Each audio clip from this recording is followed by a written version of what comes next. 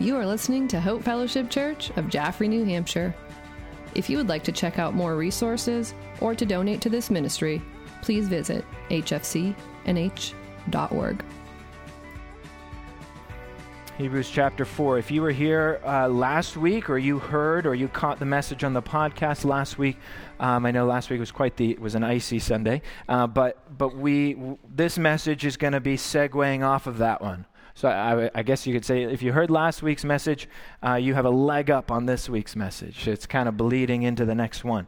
They're very similar, kind of with some of the thoughts we ended with, and some of the thoughts we're going to be continuing on with today, because the theme of today is God's rest.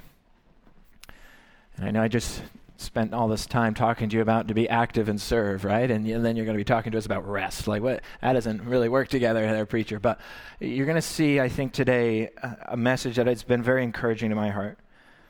And I hope it will be to you as well, for it is speaking about the rest that God provides. And that rest isn't always just a nap or something, right? It's a rest that He supplies. An enduring rest is supplying a rest that invigorates us, and it's called actually in Hebrews 4 a Sabbath rest. And what that looks like for us who are believers, who follow Jesus and walk in Him and serve Him with our lives. What does it mean to enter the promised rest that God only can provide? And so, as we know from Hebrews, there's a lot of Old Testament allusions, a lot of Old Testament storyline. Last week we looked at that Old Testament passages, which we will as well this week as well, looking at kind of how the people of God were wandering in the wilderness. They come up to the edge of the promised land. They send spies into the land, and they do not believe God. And God says, I am judging you, and you will not enter the promised land of rest, except for Joshua and Caleb. We know those stories. We'll look at that in a moment.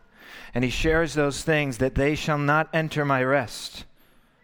And if Joshua had been able, even when he led them into the promised land, if he had been able to give them the rest that they wanted, he would not have spoken about another rest to come. That is the Sabbath rest, the eternal rest that God provides. And that is the spiritual rest that I think we all can enjoy now, and we long to enjoy it in its fullness when He returns. So that's kind of the background as to what's going on here. And then He warns us to believe in Jesus, so that we may not fall away from that rest that He provides. Okay? That help? So let's start. Hebrews 4, verse 1.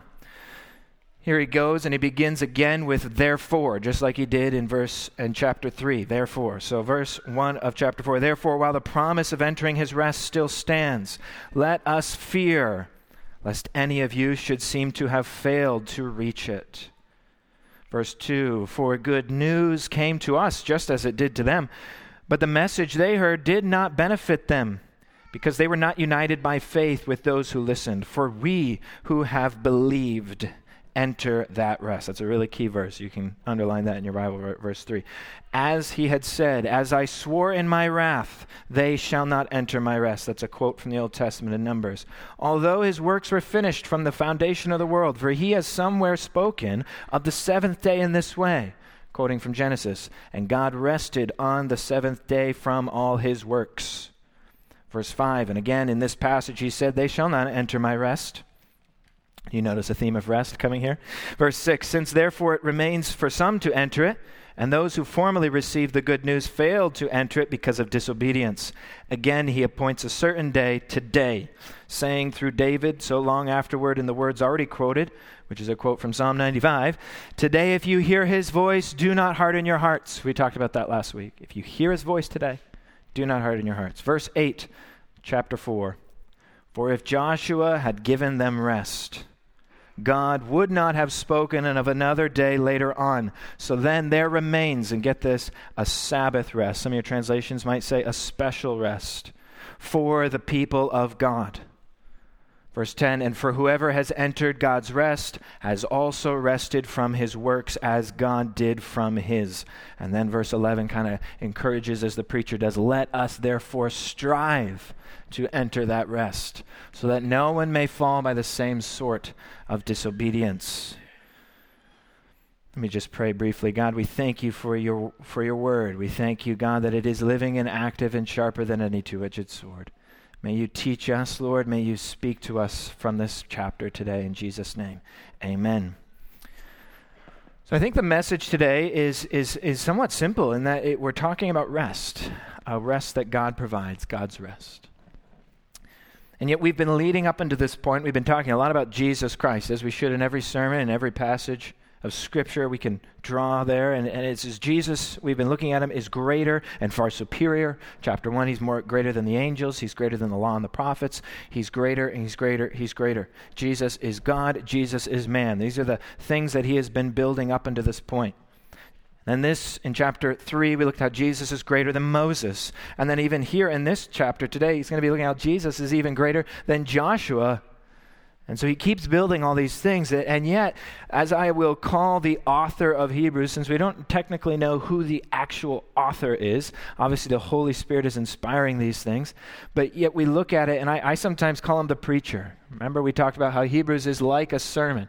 And so the preacher here is, however, warning you consistently as he's building a case that Jesus is superior than all things, and that we ought to worship Jesus, and we ought to look at Jesus, and we ought to consider Jesus, and we ought to follow Jesus. As he's been doing this, yet throughout the entire book, he consistently asks you, do you believe in Jesus?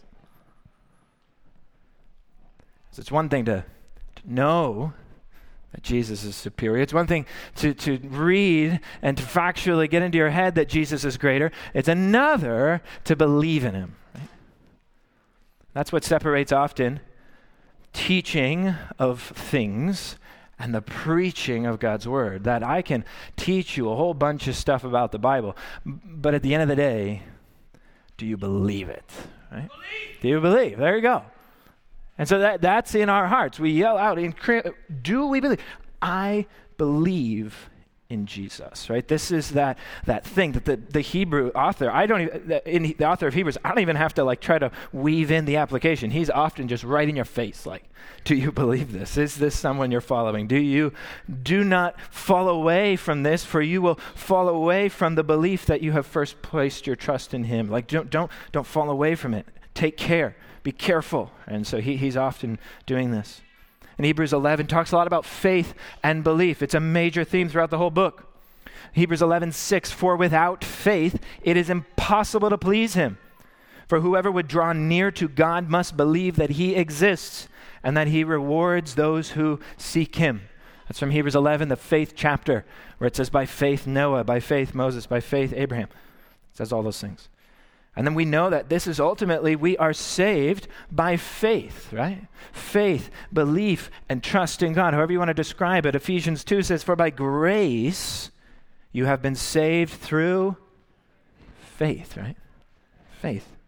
It's not my own doing, it's a gift of God, not a result of works, so that no one would boast.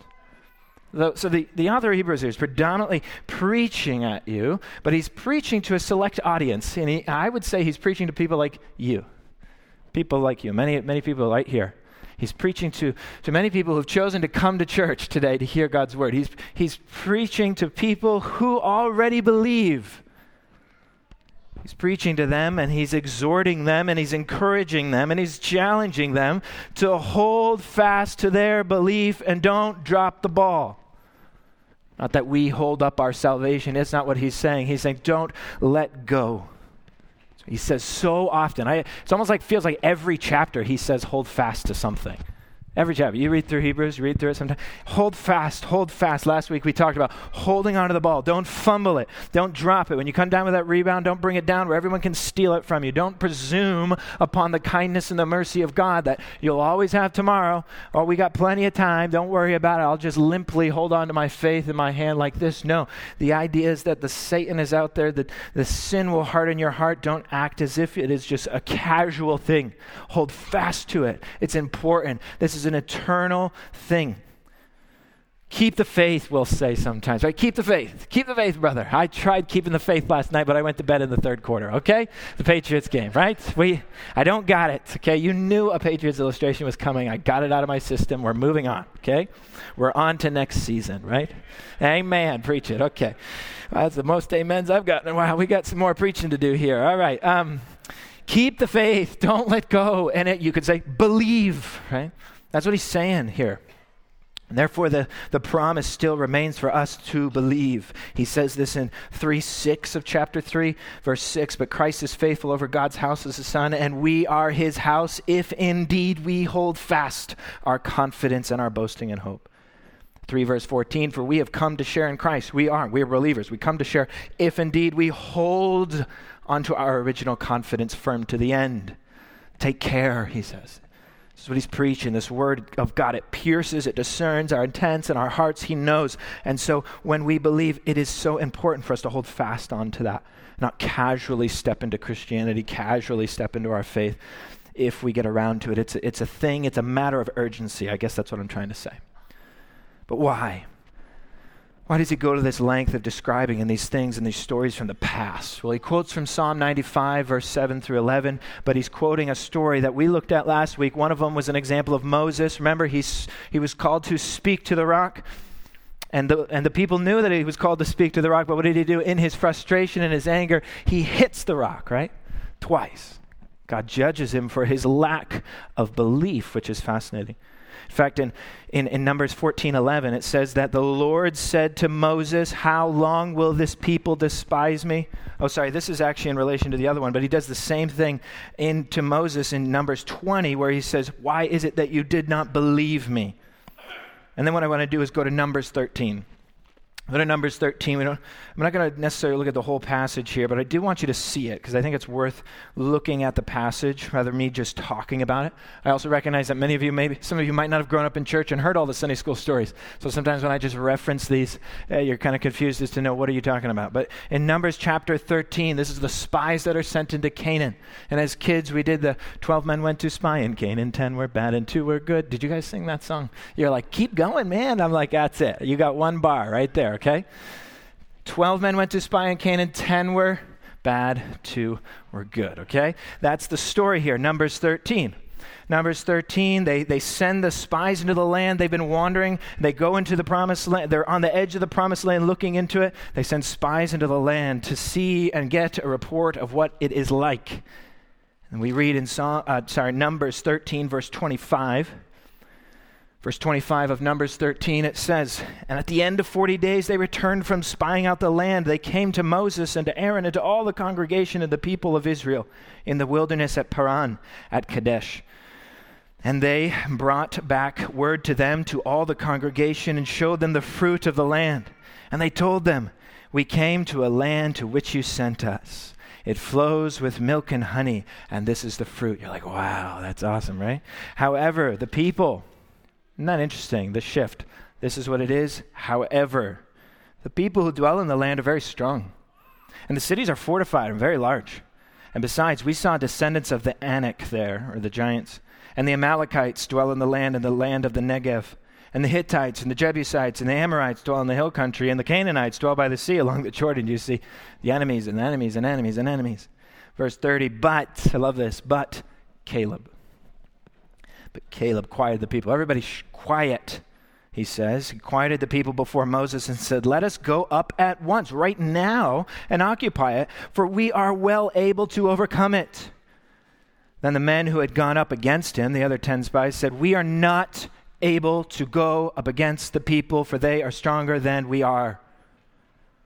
So they brought the people of Israel a bad report of the land that they had spied out, saying, the land through which we have gone to spy out, it's a land that devours its inhabitants. And all the people that were in it saw it of a great height. And there were the Nephilim, the son of Anak, and the Nephilim, which to ourselves were like grasshoppers, they say. And so we seem to them. And then they go in, and the people are bickering and rebelling and quarreling. Why don't we elect a leader to go back to Egypt? It would have been better we died there than we die out here. That's what they say.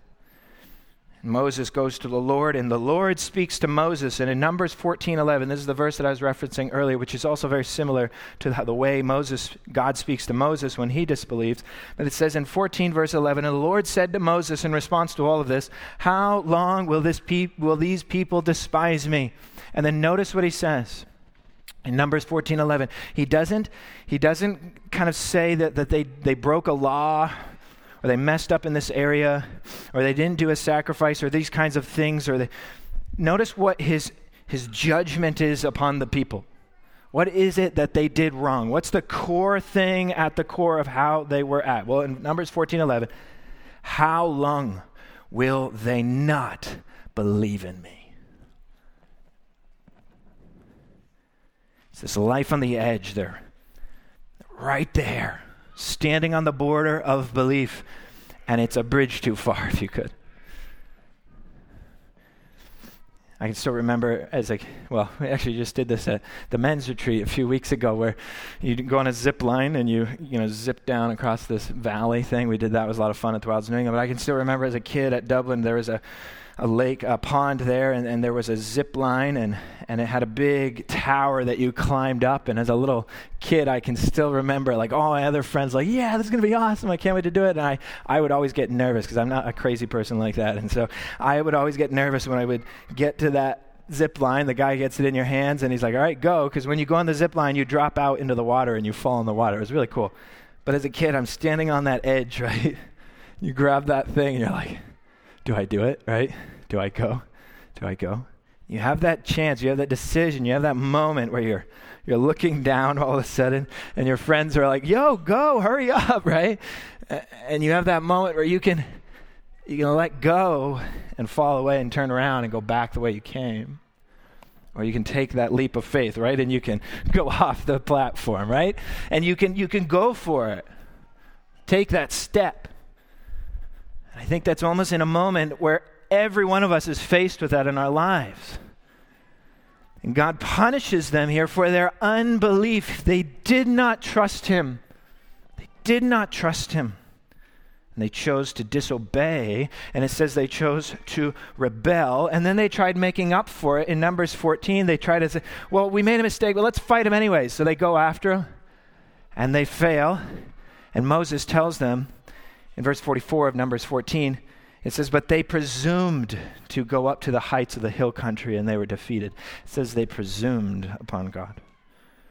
Moses strikes the rock, and yet in Hebrews, this is what the passage, the context of what he's talking about. All the way back in Hebrews chapter 3, this is what he's talking about. The people who heard, the people who saw the Red Sea parted, were the same people who stood on the edge of the precipice of the promised land and did not believe. It did not enter. They did not believe. And so the warning, he says, is for us as well. In Hebrews 3 and Hebrews 4, he's telling us the very same thing. He says in Hebrews 4:1, therefore the promise of entering his rest still stands. So let us fear, lest any of us should seem to have failed to reach it. And take care, lest there be an evil and unbelieving heart leading you to fall away. That's verse 12 of chapter 3. So the warning goes to us. This is similar to the story that Jesus tells in Matthew 13. Probably you're familiar with this, maybe if you weren't with the other. Matthew 13, the parable of the sower. You're familiar with that. A man goes out to sow the field. He sows the seeds into the soils. And there's the different types of soil. And specifically in Matthew chapter 13, where Jesus shares the story about a particular soil that I think relates perfectly to what Hebrews is teaching us, is Matthew 13, verse 20. And as for what was sown on the rocky ground, this is the one who hears the word. You get that? He hears the word, he immediately receives it with joy, yet he has no root in himself.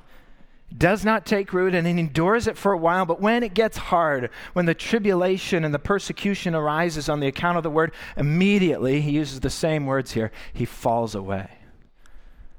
The word lands on rocky soil, and it is not a softened soil of heart that is ready to receive in humility whatever God would say. It's a hardened soil that receives it for a moment and throws it back in his face. And it is other places where it says the birds come in and steal the seed and the soil and all this, right?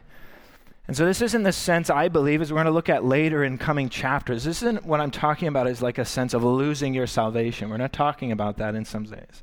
Yes, the words fall away and failing to enter are speaking into here, but I believe the Bible teaches the aspect that he who began a good work in you will complete it until the day of redemption. That God in that sense. So, and yet at the same moment, we are not presuming upon the mercy and the kindness of God that will always be there, for we do not know if we have tomorrow. So for those of you who are seeking to, do I receive this word? Do I allow it to take root into my life? The Hebrew author here is saying, yes, believe, let it take root, because you don't know what will happen tomorrow. You don't know. And yet we're not here also saying that you need to gain salvation through your work and effort. Michael Heisler says, what cannot be gained by moral perfection cannot be lost through moral imperfection. Well, I didn't measure up today, so now I've lost my salvation. Whoops, I hope I do better tomorrow. It's not that sense of faith. It's not that sense of what's going on. And work and faith, James speaks about it. If our works don't back up our faith, then it is a sense that, do you have faith? If there's nothing, if your life evidences no fruit and there's no life and there's no life change, if there's nothing of that, then the question remains, have you believed?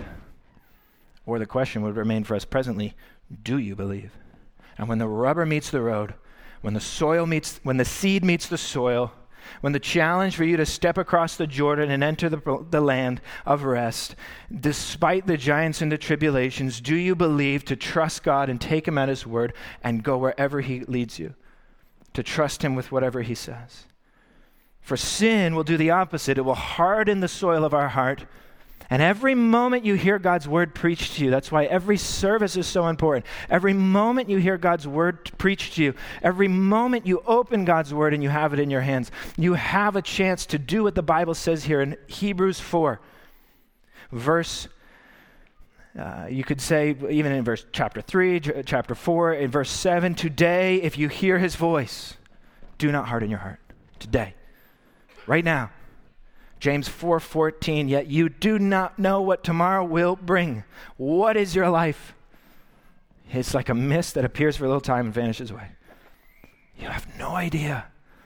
The grace of God that is poured out on you every time you are receiving a chance to soften your heart and draw near to him. That is God's grace upon you. The fact that you're in this building right now is God's grace upon you. The fact that you're at home being able to listen to God's word preached to you is God's grace upon your life. Do not presume upon God's grace that you'll always have tomorrow. I'll get serious about that later on. Whenever I get time, when I get my life in order, then I'll believe for real and get into that. No, it's too late then. You've hardened your heart and you've taken steps away. So he says, what am I supposed to do about that? What am I supposed to do now? Okay, if I'm supposed to not harden my heart, what am I supposed to do? Well, he's saying, hold fast and listen to his voice. Remember your past. Remember what you believe and trust in that. Hear him. We share in Christ and hold fast onto that. Hear his voice and walk in that and believe. Do not allow yourself to fall away and kind of not necessarily doubt, but fall away from what you truly believed in the beginning. Continue on, keep running. This is the passage, this is the journey of faith of what he's speaking of. And then ultimately, we need to recognize that the promise still stands. I love that in chapter 4, verse 1. Therefore, the promise of entering his rest, not the literal promised land, but the promise of entering his rest still stands. Like it's still right now. You still have the chance. Right now. Don't let it go. Right now, enter that rest. Let us fear that we should have seemed to have fallen away. There remains in chapter 4, verse 9, there remains a Sabbath rest for the people of God. It's there. It remains for you right now, okay? So don't just neglect it. And I like the way that Michael Kruger, one writer, says, well, how do we enter this rest? And he puts it in 3 very simple terms, kind of as we're drawing this to a close. The rest of God and the peace that God provides in a relationship with him is gained through these 3 words. The first one is faith. We've already talked about that. Faith, not unbelief. It is through faith. For by grace you've been saved through faith. Believe in him. The second is actually a word that might be striking to us, is the word fear. For in chapter 4, verse 1, he says, let us fear. Let us fear. Fear. Fear, not indifference. This idea of reverential awe of God. Do not be indifferent to the power and the authority and the greatness of God. You fear him for his greatness, but we fear him because he's also in his intimate nearness that he knows. And the word of God strikes down to your core and knows your very heart. You'll see later on in Hebrews 4, the word of God is a living and active, sharper and two-edged sword, piercing to the division of souls and the joints of marrow, and discerning the thoughts and the intentions of the heart. It goes right down deep and knows exactly where you are. So you fear him, for he knows your heart. And yet, the beauty of it is that he loves you still, and he offers his grace to you right now. And then the last one is fight. Faith, fear, fight. It is fighting. It is this holding fast. It is this clinging. It's this running. It's a journey. It's a marathon. It's keeping going. It's an endurance race. It's not a sprint. It's not a start. The first quarter good, but the other 3 don't matter. It's a running the race. It's a keeping the faith. And it can be tiring and hard. And so some of you are like, Pastor, I thought you were talking about rest today. Well, that's what we're closing with. This is Sabbath rest I want to speak about. Because I know what I just spoke about can sometimes, as life can feel hard and difficult and weary and wearisome. But notice in verse 9, verse 8 and 9 of chapter 4, if Joshua had given them a rest, God would not have spoken about another day of later on. So then there remains a Sabbath rest for the people of God. A Sabbath rest. This is an interesting word where this is speaking about back into like Genesis, where he's hearkening back. He's speaking back into the beginning in Genesis when God rested from all his works. He created, he made, and then he rested. He rested. And this is a beautiful picture, I believe, of what it means to walk in the original design that God had for mankind. The original design for our life was to live in the Sabbath rest that he provides, and to step into that rest and work out from that. It mirrors the rest from the beginning. For somewhere he has spoken of the seventh day in this way. This is Hebrews 4:4, and God rested on the seventh day from all his works. This Canaan rest harkens back to Eden, which teaches us even about today. And I think sometimes when we think about, I got to go to work tomorrow, I got the hardship of difficulty and the labor of life and the wearisome of hard and loss and sorrow, we look forward to a day where there will be no more of that. A rest that comes only from God, a rest that is truly a Sabbath rest. You see this word in verse 9 when it says a Sabbath rest. There's been one Hebrew word that's used throughout the whole chapter for rest. It mentions like 6-7 times, rest, rest, rest, rest, rest, rest. And then all of a sudden, bam, right in your face, verse 9, it says Sabbath rest. It's different. Uses a different word, 2 different words. Rest, rest, rest, rest for in the Greek word here. And then all of a sudden it switches gears. And in verse 9, then there remains, and you're expecting the word rest, and he says a Sabbath rest. It's a totally different word. And yet he combines them. It's actually go back into it, it's kind of the sense of Noah resting from his weariness when the ark was being tossed and to and fro on the water, and then it came to rest upon Mount Ararat. There's a solid sense of that. And then from that resting of the tossing and the turning and the weariness of life, there becomes now a completion that we get to step into, the completion of the new creation. That is the people of God. We're the new creation that God has now an eternal Sabbath rest for us to live and operate in. Not a temporary one where the weekend's gone, you're like, it's Monday again. But an eternal Sabbath rest that the people of God get to enter into. And who are the people of God? The people who believe. These people, those people, the people who believe. Verse 3, for we who have believed enter that rest. If you believe in God, you get to enter into his rest. And that rest is a beautiful thing. It is many things. I don't have time to get into all of them, but the rest that he provides is, I think, in many ways mirrored by the pictures of a relationship. I was speaking with some people this week that spoke about this feeling of what it's like to be in a relationship where there is unrest. Have you been there? Maybe you are in there. I know what that's like. I know that feeling. Sometimes I cause that problem. Sometimes it's caused by someone else. But that's the sense of in a relationship where there is unrest. It's a restless place. It's tiring. It's wearisome. It's difficult. It's hard. And then you've ever been in a relationship where there is honest shalom. There's peace. There's mercy. There's forgiveness. There's openness. You can be yourself. You can, as the Spirit of God says in John 14, he has come and he dwells with us and he makes his home with us. Does he not? It's a place where you can be at home. And I believe that's exactly what he's trying to say. For in Matthew 11:28, come to me, Jesus, and I will give you rest. He's not speaking that we all need to move to the promised land in Israel and that's where the rest is. No, that's a foreshadowing of what is to come. These things of the old covenant are a foreshadowing, a shadowing where Christ, as it says in Colossians, is the substance. And we walk in him, and we know that ultimately in that picture of the Old Testament, we see this picture of exactly of what typifies the spiritual life. There is a wilderness wandering, is there not? You read through Numbers and Deuteronomy, and you read about what it was like to be the people of God and wander in a desert wilderness, setting up the tent, taking it down and moving, setting up the tent, taking it down and moving. And anybody who knows what it's like to be in between, that is a difficult place of restlessness and unrest. And then you know what the feeling of like it is to find that home where you can move into that home, you can dwell in that home, and like Hebrews 3 taught us already, God builds the home, and the builder of everything is God. And Jesus is the one who is Lord of that home, and we are his household as being the house in that home. He makes our home and dwells with us. So now, as the promised land, we come into the wilderness wandering, and there's a bad relationship of difficulty and disobedience and rebellion, yet God loves us still, and we come to the edge of the promised land, and Joshua takes the people of God and says, let's go into the land.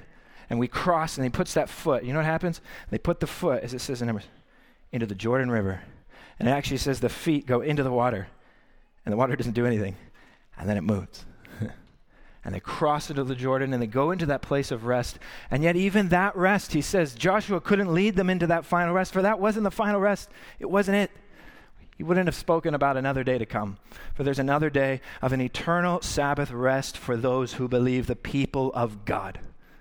Just like God created and rested, you too, as a new creation, will now walk and work into your lives and live and usher into the final Sabbath rest that he provides for the people of God. It's a beautiful thing.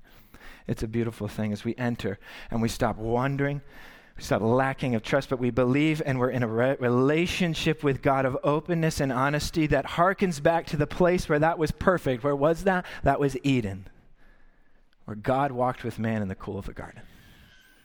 That is what we experience as the people of God, the family of God, the people who are dwelling in the rest that he provides because of Jesus and what he has done for us. And I am giving you a taste of what's to come next week, for Jesus is the great high priest, that one who allows that bridge across the Jordan to happen, who allows that ability for us to be in a relationship. We have a great high priest who passed through all of that and entered in the heavens, one who we can go before, one who is without sin, who we can draw near through to the throne of grace to receive mercy and grace and help in time of need. That's the Jesus we serve. And so I think to close, it's this Hebrews 4 verse 11 kind of feel that I want to end with as the preacher. Me and the Hebrews preacher, we preach together here, right? And we're preaching at you, but we're preaching at me. The passage in Hebrews 4, verse 11, that kind of rest remains for all of us, so do not let it slip. Don't drop the ball. Don't act like you have tomorrow. Today is the day of salvation. The passage is urging us to continue on, press on, keep running, keep the faith, don't let go, and believe. And he says in verse 11, therefore, let us strive, does he not? Let us strive. Keep working. The word is even, let us labor. The work of laboring in Christ and in the Spirit of God that will empower you. Strive to enter that rest.